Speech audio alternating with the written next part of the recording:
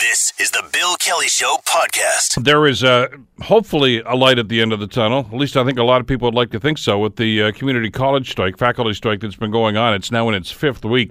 Instructors are beginning what they call a forced vote today on a contract offer. The union rejected at the bargaining table. The strike, of course, is 29 days long right now, and there are a number of different angles to look at it from this standpoint. But to try to get some context into this, I want to bring J.P. Hornick into the conversation, chair of the college faculty bargaining team with OPSEU.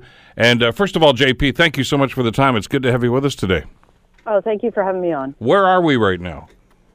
Well, where we are is at the beginning of the vote on whether or not to accept or reject management's offer to us that they tabled the morning of Monday, November 2nd, and it's an offer that we've rejected many times, includes a slew of concessions that would be very bad for the system, and our members are very much indicating that they're going to reject this offer soundly. If, in fact, you've already turned it down, why go through this process now? Well, that's actually a question for College Counsel. We believe that they should have taken this vote on the offer back in September when they first had the opportunity to do so, and they could have avoided this strike altogether. They would have had a better sense of what appetite our faculty have for the kinds of concessions they're asking them to make and the kinds of takeaways that they want to build into our system.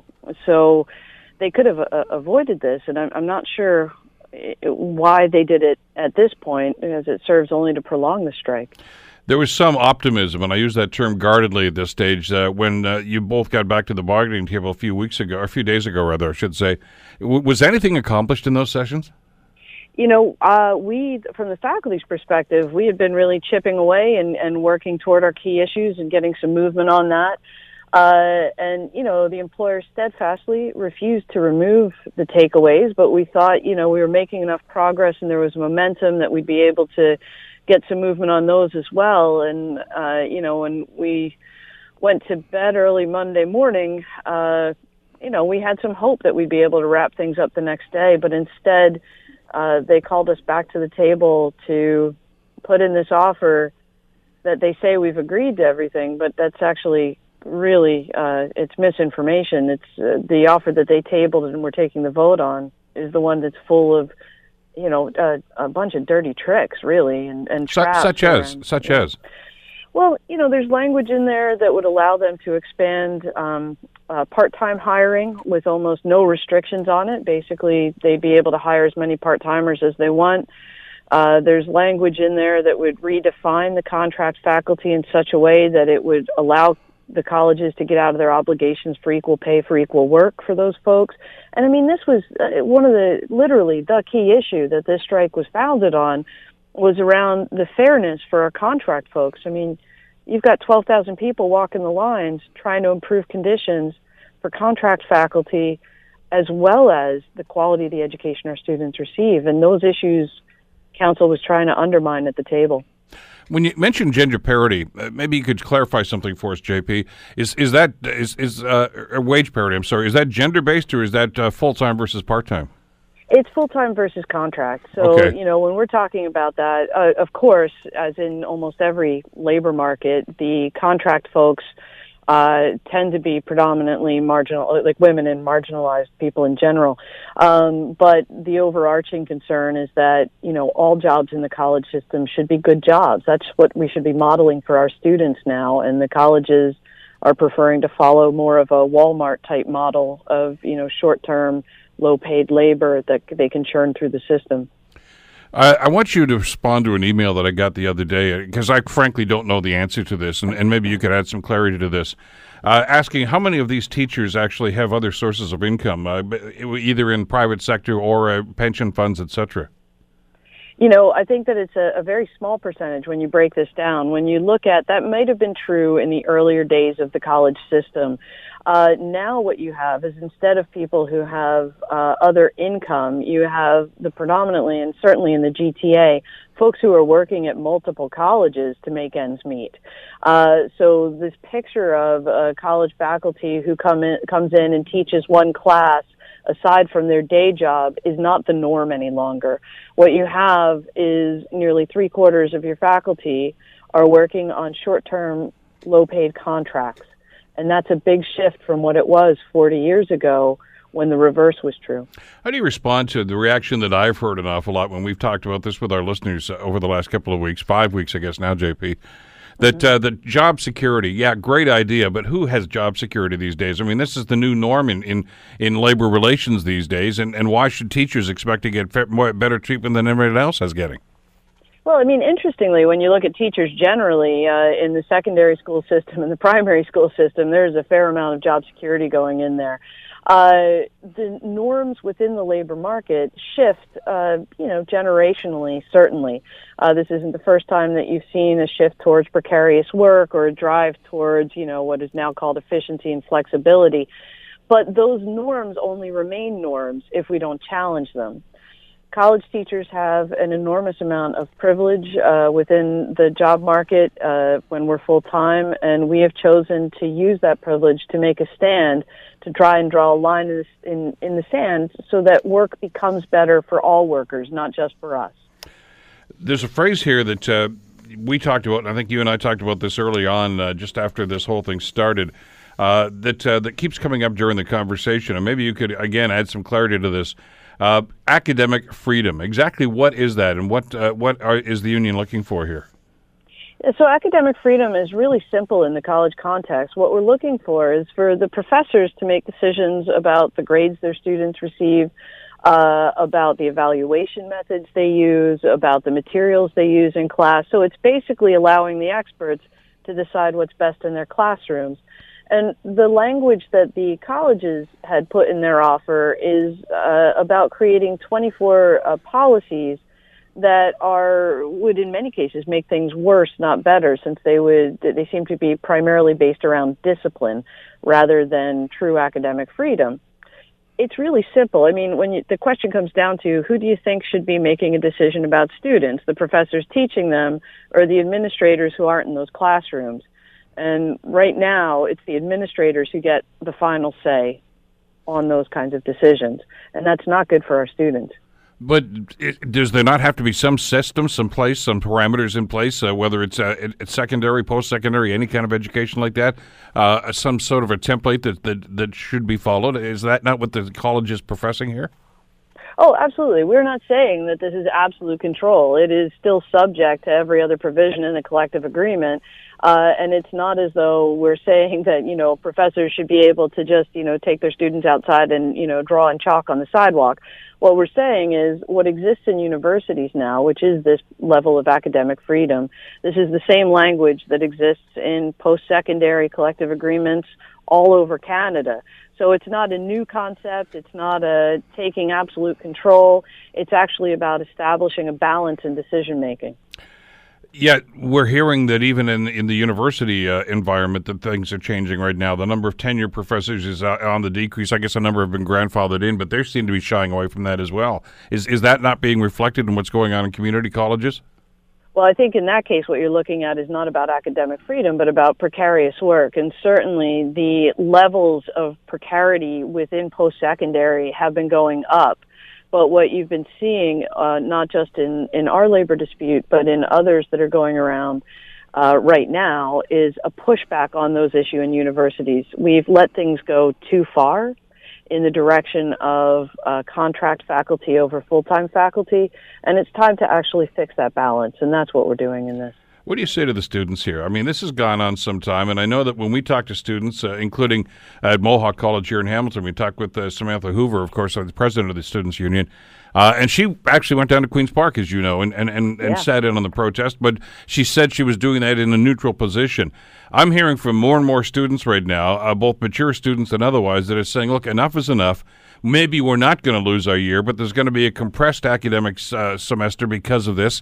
That's going to put more pressure on them. They're concerned about finances. They're concerned about their academic future, and they're concerned about job prospects. I mean, let's face it, the idea of community college is to prepare people exactly for the job market, give them hands-on training. That's not happening right now. What do you tell them? Yeah, I mean, the scope of the colleges has expanded now, not to just job training, but also applied and standalone degrees and Sure. collaborative degrees. So, our mandate has been shifting over that time. But, I mean, we have been working with the students directly. The announcement that Minister Matthews made on Friday about taking all of the money that the colleges have saved by not paying faculty and giving that back to the students, that was joint work that was done by college student associations as well as the faculty who started a petition. Now, the faculty petition also said they should take management salaries and bonuses and put those out too. But we have been really deliberately working with the students and trying to support the students in the advocacy they've been doing. We want to be in the classrooms with them, and we believe that we could have done this much earlier had the colleges actually stopped engaging in bullying tactics and started actually bargaining. That money that's been reallocated now as a result of this, I mean, at some point, your union membership are going to say, yeah, but that'd be better off in our pockets, too. My understanding is that your members are losing about 2% of their annual pay per week during this strike, which I guess on average, if we look at some of the average salaries there, is almost upwards of around $10,000 at this stage right now. At what stage is that financial hardship going to have an impact on your members? Absolutely. Those are great questions. So I can tell you that yesterday I spent the day traveling all over the province and the GTA and talking to our members, and there's not a single one that said that money should be back in our pockets rather than going to the students. We understand exactly how the students have been suffering. We work with them on a day-to-day basis. Our members, this has never been about our wages and benefits. And yes, it's an incredible hardship to be on strike for 5 weeks. This is, historically unprecedented in our system. But if anything, our members' resolve to face these issues and to make sure that these gains can be brought into the system to make it better has only grown over that period of time. We've gotten stronger over that. And so I actually think that what's going to happen is on Thursday, we're going to see that we have rejected this offer soundly, and we will be right at that bargaining table waiting for council to come back and finally settle this thing out and make sure that the system is one we can all thrive in. But I'm hearing, as I'm sure you are at this point, JP, is that more and more students are looking at themselves as collateral damage in this confrontation. Yeah, I can understand that completely. I mean, the faculty are now seeing ourselves in much the same light. I mean, when we're actually trying to get to what's happening with the students, we're trying to get ourselves, and we have done everything we can to get ourselves back in those classrooms as quickly as possible without giving up on these really basic principles. If this was a round about our own wages and benefits, it would have been settled long time ago. But this is about the future of the system, and people are walking not just for our current students, but for our future students. So this is, as much as it is short-term pain in this process, this is about making a better system for Ontario college students. You understand if this is rejected, and I know the province has said that they don't really want to go down the road of back-to-work legislation, but you've seen the past record of every government that's been in a precarious situation like this, JP, and they say they're not going to do it right up until the time that they do it. You may be forced back into the classroom. How do you respond to that? I mean, we're taking it one day at a time. My next step in this process is to get us through to the rejection vote and then to go from there and see what the landscape looks like. I imagine that the province, they have a lot to say in this process. They hold the purse strings. And the 24 college presidents also can't abdicate their responsibility. Each of them is a director on college council, and they could end this thing much more quickly if they started behaving in a collegial fashion. Well, we'd all like to see this thing end and get everybody back there, and we'll see what happens after Thursday, and then next steps after that. JP, thanks so much for this. We'll stay in touch. Hey, thanks for having me on. I really appreciate it. JP Hornick, of course, the chair of the college faculty bargaining team. You're listening to The Bill Kelly Show, weekdays from 9 to noon on AM 900 CHML. This is not a new issue. One of the most convoluted and I think in many ways unfair practices that the provincial government, I don't just mean this administration, I'm talking about like over the last 30 years, has been engaged in, is this idea of school closures. I mean, populations shift, and you have to make adjustments. We get that about how you serve a different community and how you try to accommodate the changes that are occurring in those communities. And that could include like ward boundary changes for the city. Are you listening, City Council? But it could also mean about schools and where you're going to build new ones, et cetera, and how effectively you can use some of the older buildings. Well, it's caused an awful lot of controversy, as you can imagine. We've seen that time and time again here in Hamilton. It's a raging inferno of controversy in Burlington right now because of the possibility of the closure of a couple of high schools there. Now, earlier this year, the Ministry of Education granted 2 local Burlington high schools administration review following the PAR process, and that was good news to a point. However, when trying to draw attention to what the schools are offering and maybe try to present the arguments for this, some of the voices in Ontario politics who have tried to get involved in this have been denied, and that's frustrating a number of the community folks, including parents of the students who attend those schools. Trying to get a handle on what's going on here and the implications. Deb Wakeham joins us, who is a parent on the Burlington PAR Committee, and she's joining us here on the Bill Kelly Show to bring us up to speed on this. Hi, Deb. How are you doing this morning? Hi, Bill. I'm great. Thanks for having me on. Well, good to have you on. Listen, let's talk a little bit about where you are now, because it's been a few months, actually, since we talked about this, but it's not been a few months where nothing has happened. There have been some changes here. That's right. So September 5th, we received word that we were granted the administrative review. Maybe you should explain for those who don't understand what that is, exactly what that entails. Right. So that review is done by someone independent hired by the Ministry of Education who looks at the process and was the process followed. So that's not to look at the merits of the decision. It's simply to look at if the PAR process was followed by the school board. So they're not going to make a decision here, or they're not going to make an evaluation saying, yeah, they made the right choice, the bad choice. They're right. just making sure you follow the rules, or the process followed all the rules. That's correct. Yes. So How comfortable are you with that? Well, not very. I feel like at this point it feels like the decision or the merit of the decision is untouchable, which feels wrong. Which was my reaction when I saw with the parameters here. It doesn't say, well, we're going to review this and see whether or not they made the right decision. Because following the rules doesn't necessarily mean that the conclusion is going to be the right conclusion. That's correct. That's correct. And we have to keep in mind, too, that the ministry has recently, in the summer, halted all PARs in Ontario because they admitted that the process was flawed. So here we are fighting to prove that a flawed process wasn't followed in our case. It just seems to lack common sense.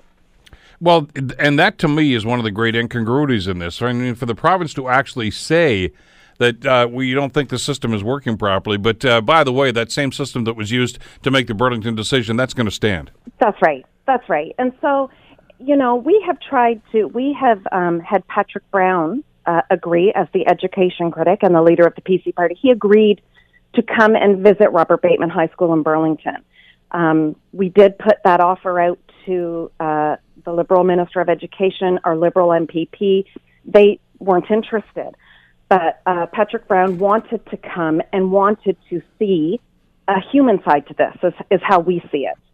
Why? Listen, I want to ask you about this in a much broader sense, because we've talked about this with some of the members of Burlington Council, and Councillor Ward, to her credit, has been involved in this process. I get the sense in talking to some of the other folks on Burlington Council that they're a little reticent to dip their toe into this water here, and again, even at the provincial level, I mean, they always just back off and say, well, it's not our decision. Well, it may not be, but that doesn't necessarily mean that they shouldn't have input into it. And I agree, and that's what we've heard from council and the mayor, is it's not their process and it's not their decision. But to that, I would say to them, it affects your city. Absolutely, it does. Yeah. Yes. So let's politicians don't like to get. I think a school closing is a lose-lose in the eyes of politicians.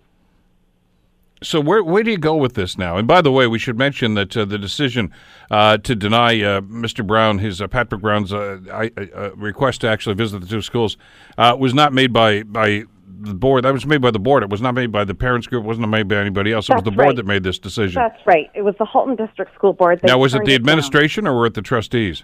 The administration. Okay. Yes, and we were given no reason with requests for reasons. Up until now, these kids have just been a number on a paper. That's what they're seen as, and the schools are seen as buildings in a school information profile. We need somebody to see why Bateman is unique. It won't fit in a lift and shift process, which is kind of what the PAR process does.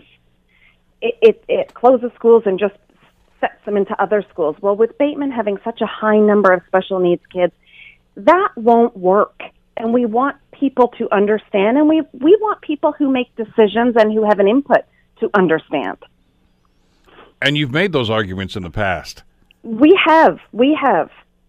And yes. You're not getting a whole lot of traction on it. We're not, no. So we were excited for Mr. Brown to come, and we felt that if the school board wants to be transparent and take ownership in their decision, then they should be okay with eyes coming in and taking a look and understanding.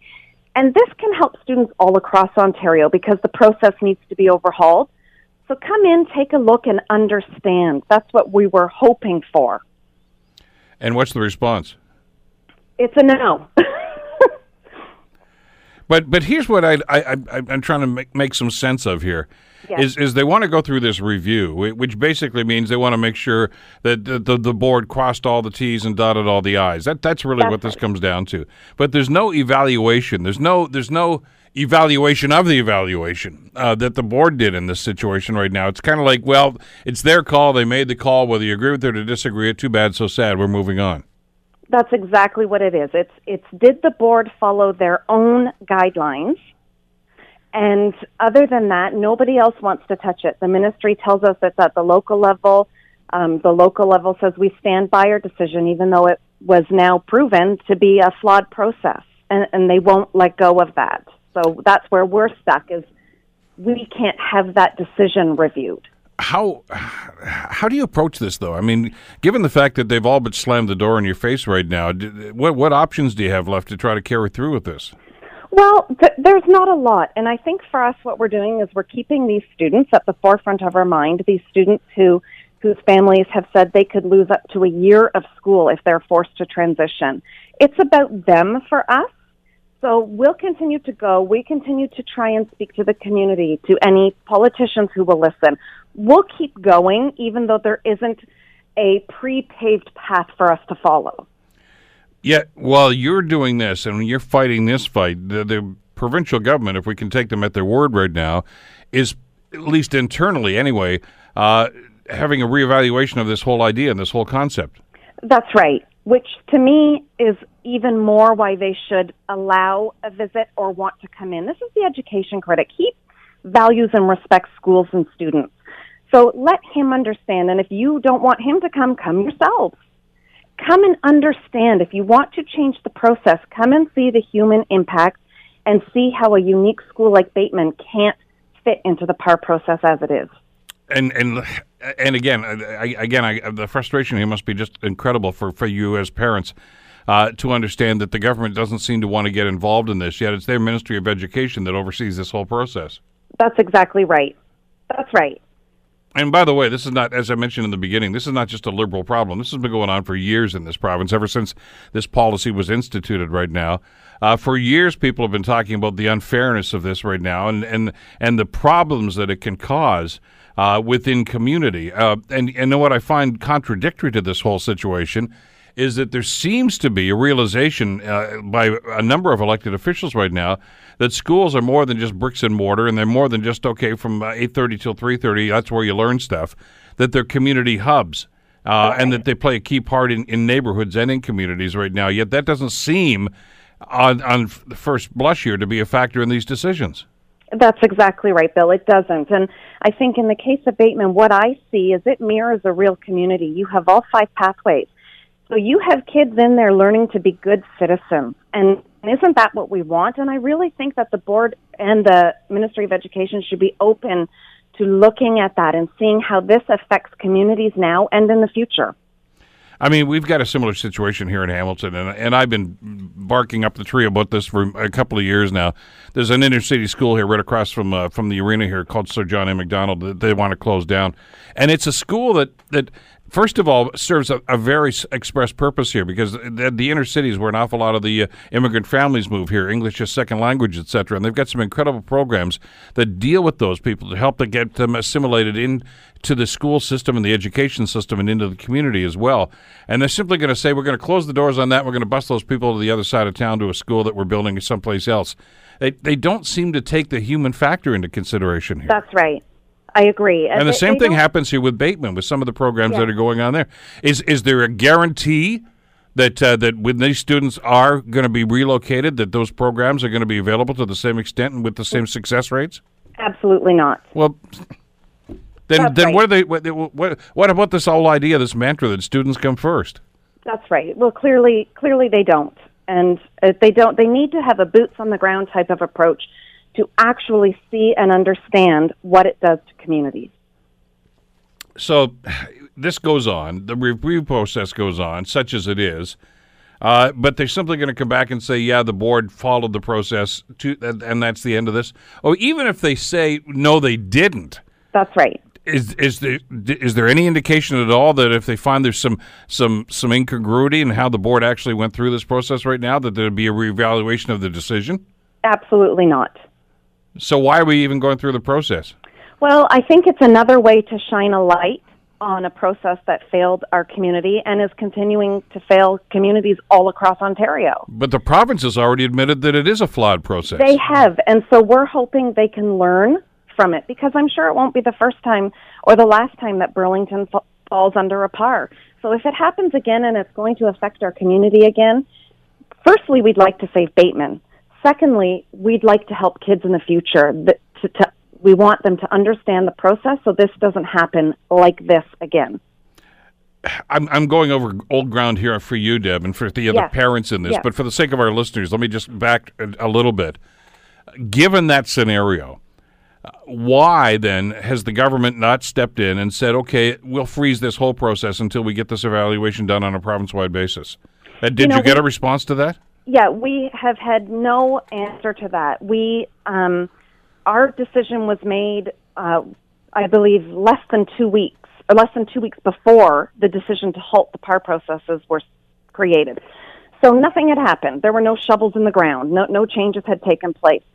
So we have requested, and we've actually started a petition, as have many communities in Ontario, asking the ministry to make that decision retroactive.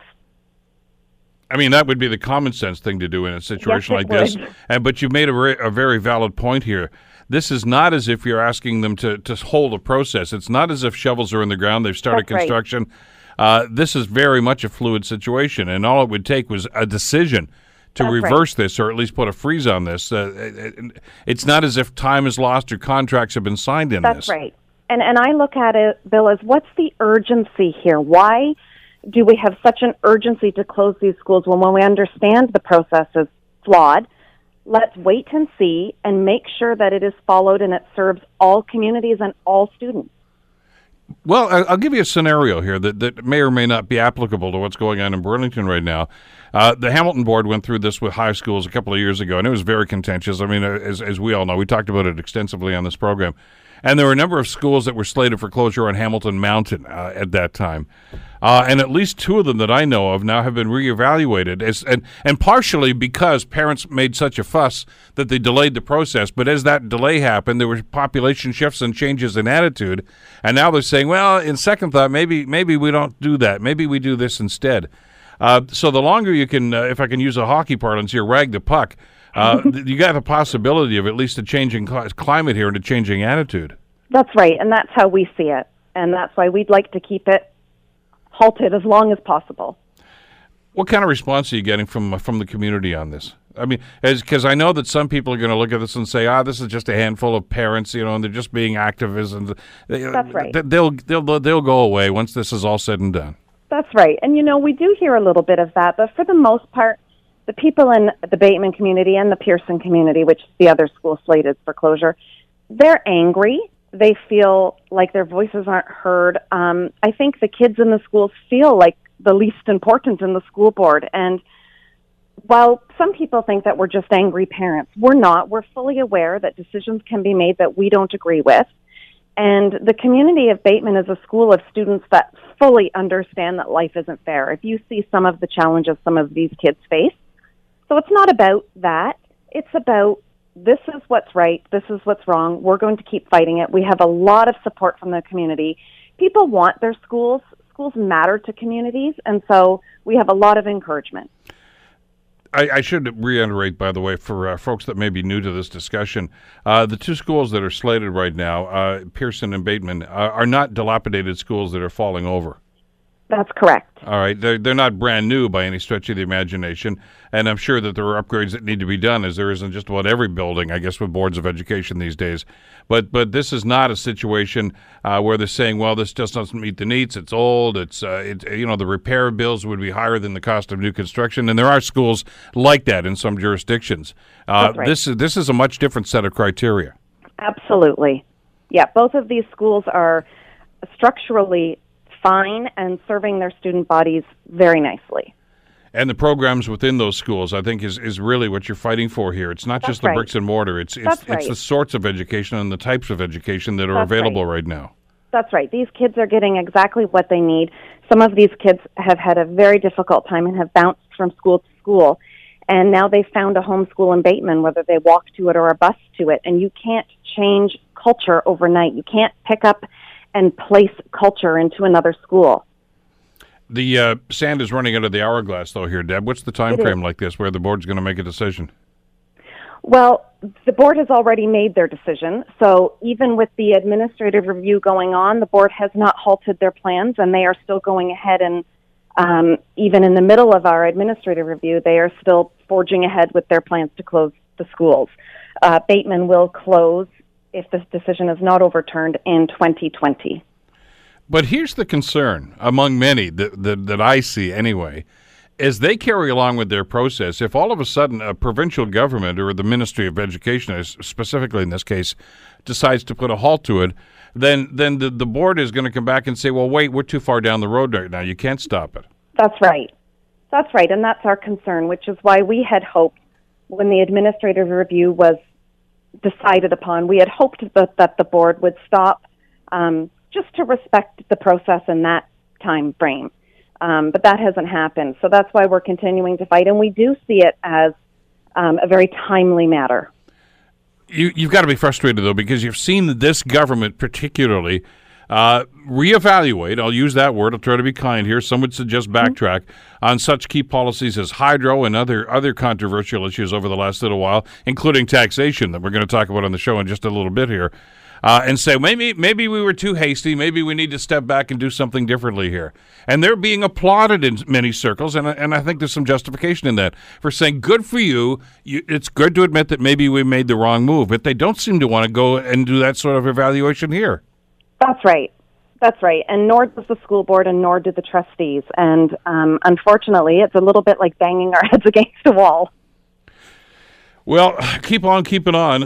We'll stay in touch as this, of course, proceeds, and obviously we'll be waiting for the results of the administrative review, such as it is anyway. I don't know that that's going to have much of an impact. I think this is notwithstanding the fact that a number of people here would like to keep this out of the political arena. It's very much in the political arena, and I think that's going to have some influence on what's actually going to happen here eventually. I think so too, Bill. Thanks so much for the time today, Deb. Thank you so much. Take care. We'll stay in touch. Okay, bye-bye. Deb Woycombe, parent on the Burlington Park Committee, very, very concerned about what's going to be happening with the potential closure of Bateman and Pearson High Schools in Burlington. I mean, it's common sense.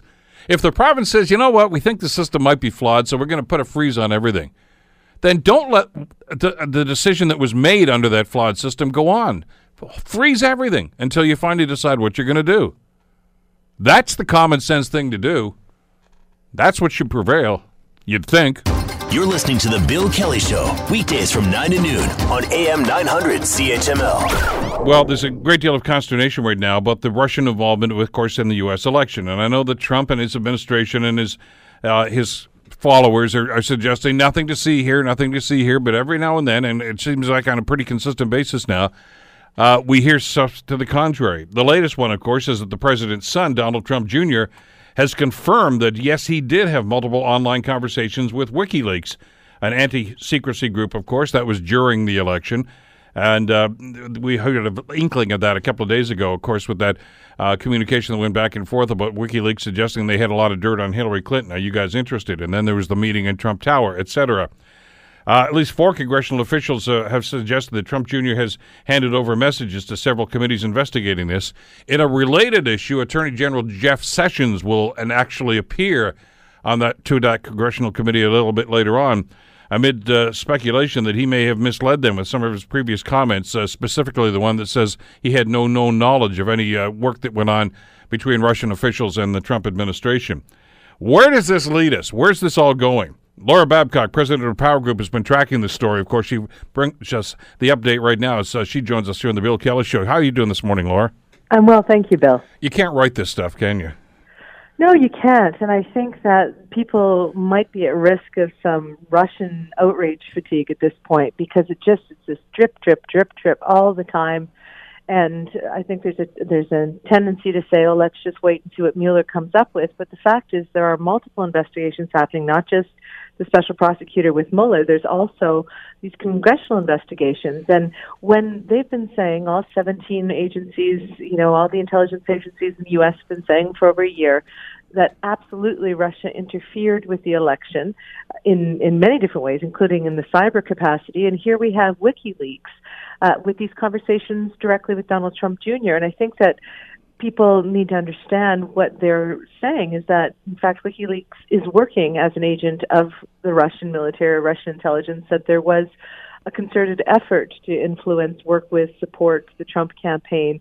And so some of these emails, just on their own, seem quite damning, but other people might look at it and say, yeah, but that doesn't sound like Russia directly, and if Donald Trump Jr. was receiving these emails and didn't respond to all of them, and all he did was forward things that were in the public domain anyway, at the suggestion of WikiLeaks, did he really do anything illegal? So it's very complicated.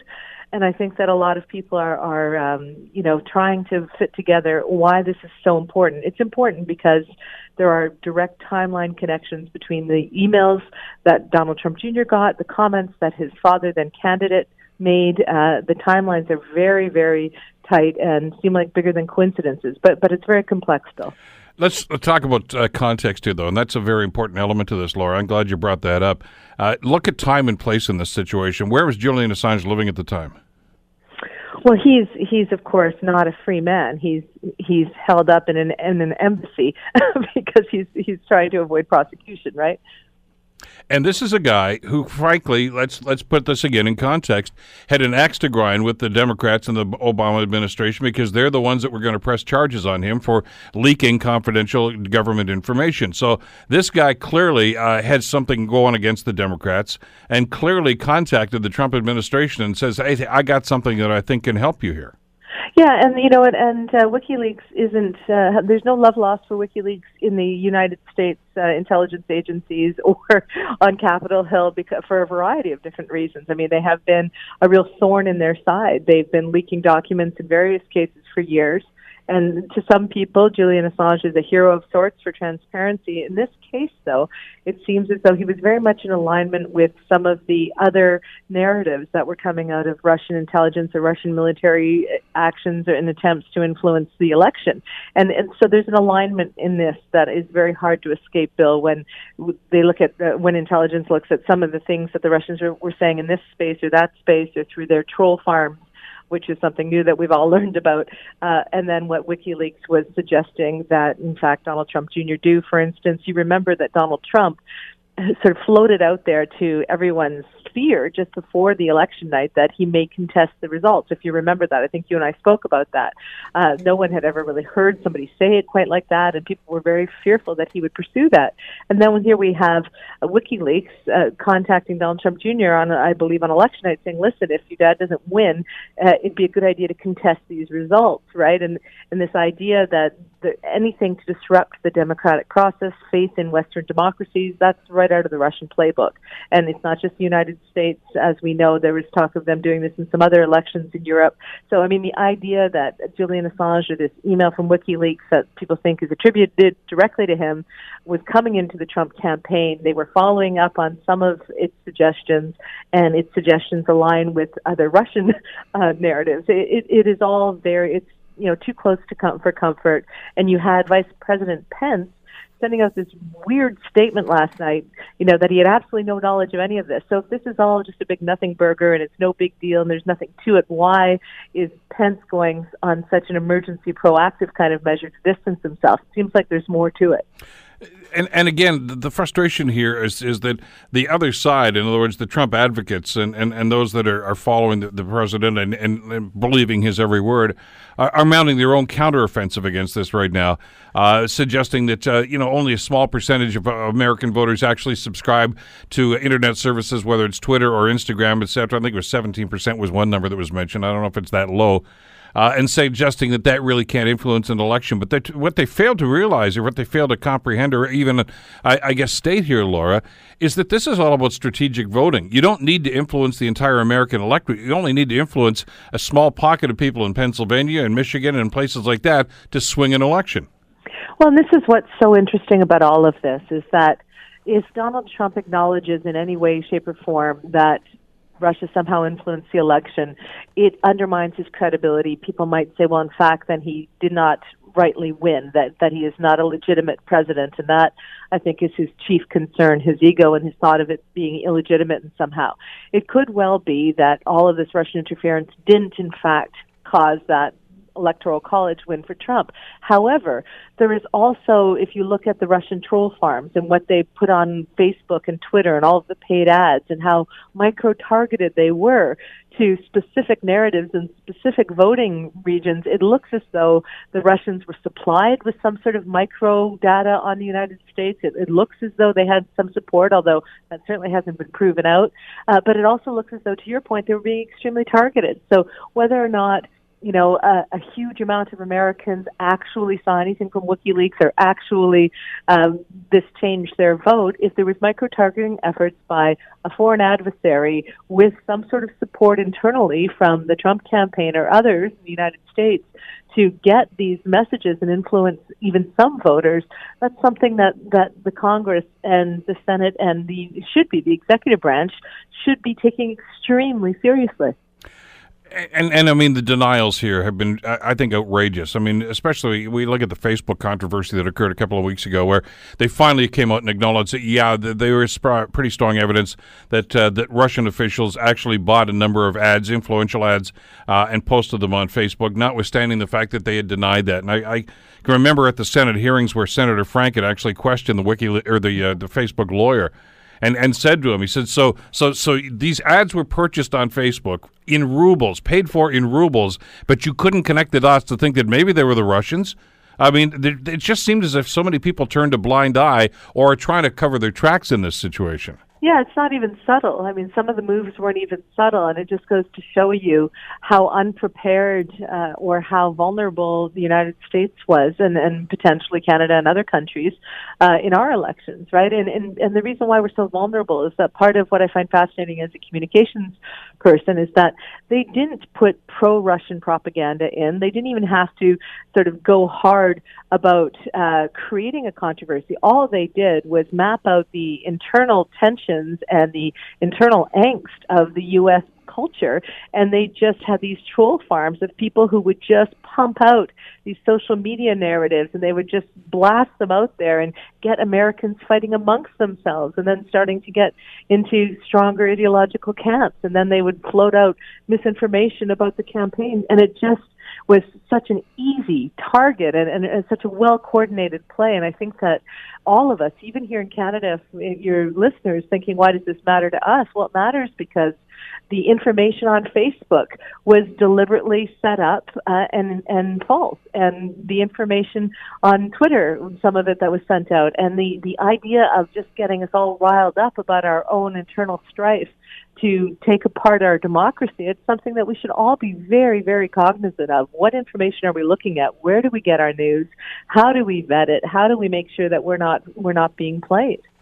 Well, and again, having to I guess, confirm some of the information that has come in front of us right now, which is maybe one of the reasons why Jeff Sessions is back in front of this Senate committee again today up on Capitol Hill, where they're questioning some of the statements that he has made previously, where he said he had no knowledge of any Russian connection, had never been involved in this. And subsequent to that, of course, Laura, we've seen pictures that have been published of Sessions sitting at a desk with Trump, Papadopoulos, and others, with Russian officials talking about the potential meeting between the Russians and Donald Trump, which tends to suggest that there's a certain incongruity to what Sessions is saying and the proof that's before us now as to what it was actually happening.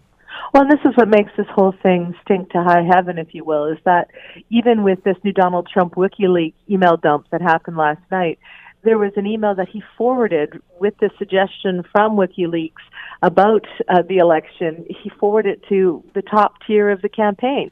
So now Hope Hicks and all the others, Conway and the rest of them, they're all grouped into this email forward, right?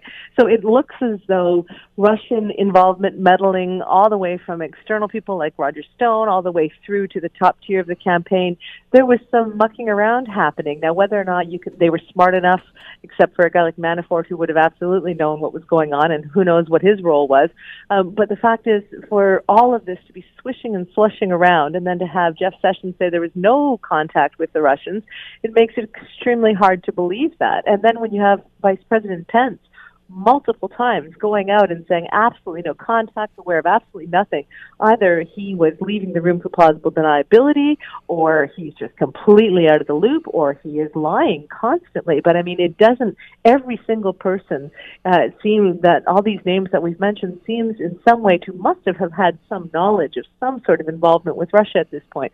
So it strains credibility that they haven't. Now, that hasn't been proven out in the court of law, of course, but in the court of public opinion bill and the way that these narratives are stacking up and where they don't align and where there are discrepancies in their testimonies and their stories, I think it's becoming increasingly problematic for the Trump administration. Yeah, you got Donald Trump last week suggesting that he believes Putin when he says he has no involvement in this, notwithstanding the information that he's been receiving from his own security agencies and intelligence agencies that are telling him quite the contrary.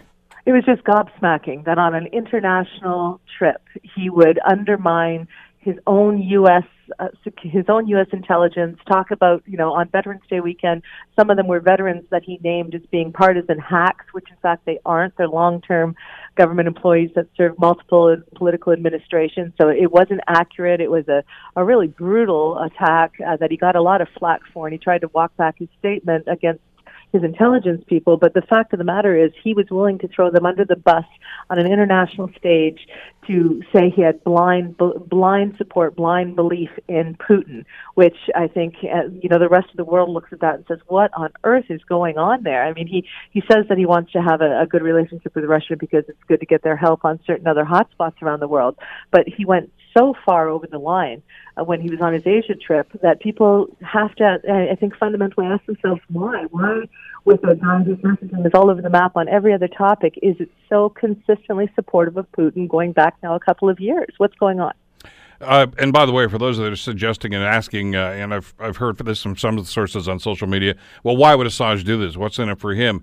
Comes the suggestion from The Atlantic, who's covering this story right now, that they had asked, Assange actually asked and was pressing the Trump administration to pressure Australia to appoint Julian Assange as Australian ambassador to the United States, if in fact he should win this election. So there was a payback involved in this this funneling of information to the Trump campaign. Absolutely. It seems as though there was some kind of a quid pro quo being negotiated, or at least a suggestion of this is what I would like.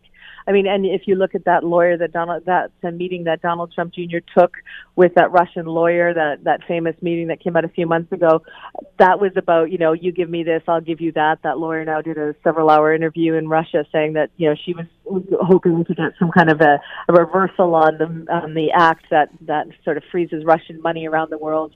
The Magnitsky Act. So, I mean, there seems to have been a lot of offers for, I'll give you this for that. Whether or not Donald Trump Jr. took any of them, whether or not he broke any laws, I mean, I think that's the ground that they are looking at legally, but from a perception of ethics and perception of supporting the efforts of a foreign adversary, it just is a dark day for American democracy, and they have to get to the bottom of what went on. And by the way, as one person who's well-versed in international affairs suggested to me that if that were to happen, if Trump had actually pressured Australia, if Assange had been named ambassador, all of a sudden he falls within the guise of diplomatic immunity and can't be prosecuted in the United States. So, well, sure, there's an advantage for Assange, for sure. For sure as well. We got 1 minute left here, but I very quick comment, if you could, because there's obviously the counterpunch that the Trump administration tries to come up with, and the story early this morning that Sessions is now considering opening a special prosecutor office right now to invest Hillary Clinton again. Well, Sessions wants to keep his job. It's been threatened by the president. The president tweeted out that his Department of Justice should be looking into Hillary Clinton. The fact that he's floating that letter out the day he's going in front of the Capitol, it all looks as though not only is he trying to kowtow to Trump to keep his job, but it is, of course, crossing the line when a president tries to use his own Justice Department to go after his political opponent. That's something you see in banana republics and in terribly run countries around the world. It's a step too far for the United States, but unfortunately in this particular administration there are so many breaking of conventions and norms that this just seems to be one more of them. Laura Babcock, president of Power Group, of course. Thanks as always, Laura. Great talking to you again today. My pleasure, Bill. The Bill Kelly Show, weekdays from 9 to noon on AM 900 CHML.